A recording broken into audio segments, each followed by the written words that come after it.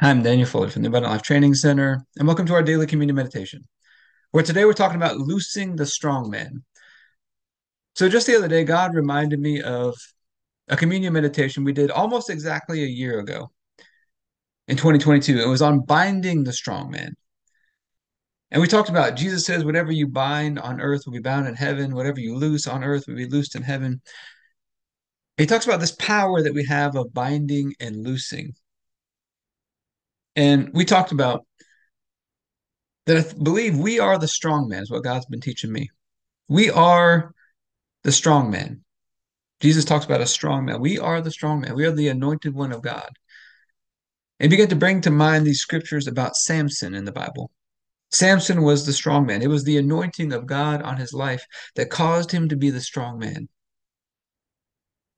But he ended up getting bound up by the Philistines and by Delilah. And it says that Delilah, she nagged him and prodded him consistently. And that's how he was subdued. So think about this. He was bound up. He was captured, basically, because she nagged him consistently and it wore him down, is what it tells us. Now, you think about that. What is the reciprocal of that? We can learn a lot of great truths about the Bible by thinking in terms of reciprocals. How do we loose the strong man? What's the opposite of nagging? I think it's constant encouragement, constant praise and encouragement. We can spend that time praising God, encouraging ourselves in the Lord, encouraging others. The Bible tells us as long as it's called today, we should be encouraging one another. And think about what happens when you encourage someone. You're giving them courage. You're giving them courage and strength to face those challenges that they face, to loose that strong man that's within us all, to loose that strong man. When we praise and give thanks and encourage, we give courage that uh, frees the strong man, basically. Let's pray. And then we're going to take communion over this, asking God to help us to understand this and to apply this into our lives consistently. Heavenly Father, I pray for everybody who's watching or listening, their families, their friends, everybody connected to them, and all of our church and governmental leaders. And I thank you for releasing us from darkness and transferring us into the light, into the kingdom of your dear Son. I thank you for your purpose and grace given to us in Christ Jesus before time ever began. And that Jesus was struck down, he was smitten, he was bruised and pierced and crushed and destroyed, also that you could be on our side, that you could be fighting for us. And I keep asking that you, the Father of glory, would give us the spirit of wisdom and revelation so that we would know you better, that the eyes of our hearts would be enlightened to know the hope to which you've called us and the riches of your glorious inheritance that is in us and the immeasurable greatness of your power to us who believe. The same power that you exercised in Christ when you raised him from the dead, you seated him at your right hand in heavenly places, far above all rule and authority and power and dominion and every name that is named, not only in this age, but also in the one to come. And you put all things under his feet and made him to be the head of the body, the fullness of him who fills all in all.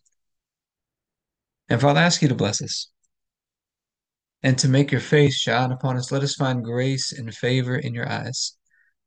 Expand our borders and our territory. Expand our capacity to receive everything you've given us in Christ and to let it flow through us so that we do good and are a blessing to people all over the world. Send us opportunities to do good and be a blessing today. And help us make the most of those opportunities. Keep your hand on us and help us do today what's right and best in your eyes, and do it with peace and joy and confidence in you. And we ask you to stretch out your hand to heal and do signs and wonders and keep us from evil and pain. Through the mighty name of Jesus. Amen. Say, Father, we're asking you to teach us about this. It's something I feel like you've prompted in me.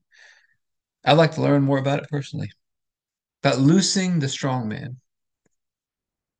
Teach us about this and help us to just apply what you teach us into our lives consistently. And we thank you that the night Jesus was betrayed, he took the bread and said, "This is my body broken for you. Do this in remembrance of me." We'd all missed it. We all turned to our own ways. And God laid upon Jesus the punishment that we deserved. And by his stripes we've been healed. He was crushed and destroyed by God, smitten by God, so that we could be right and holy and perfect in God's sight, all through his one sacrifice.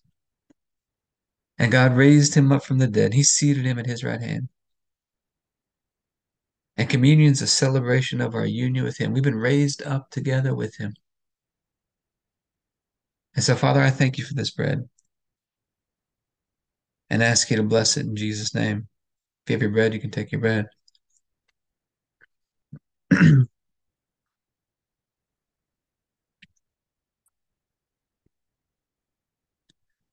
Then after supper, Jesus took the cup.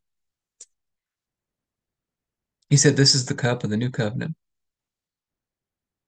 in my blood, poured out for the forgiveness of sins for many."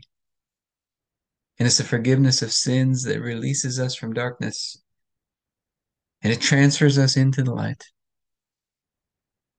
into the kingdom of your dear Son. So, Father, I thank you for this cup, this new covenant that we have with you. I ask you to bless it in Jesus' name. If you have your juice, you can take your juice.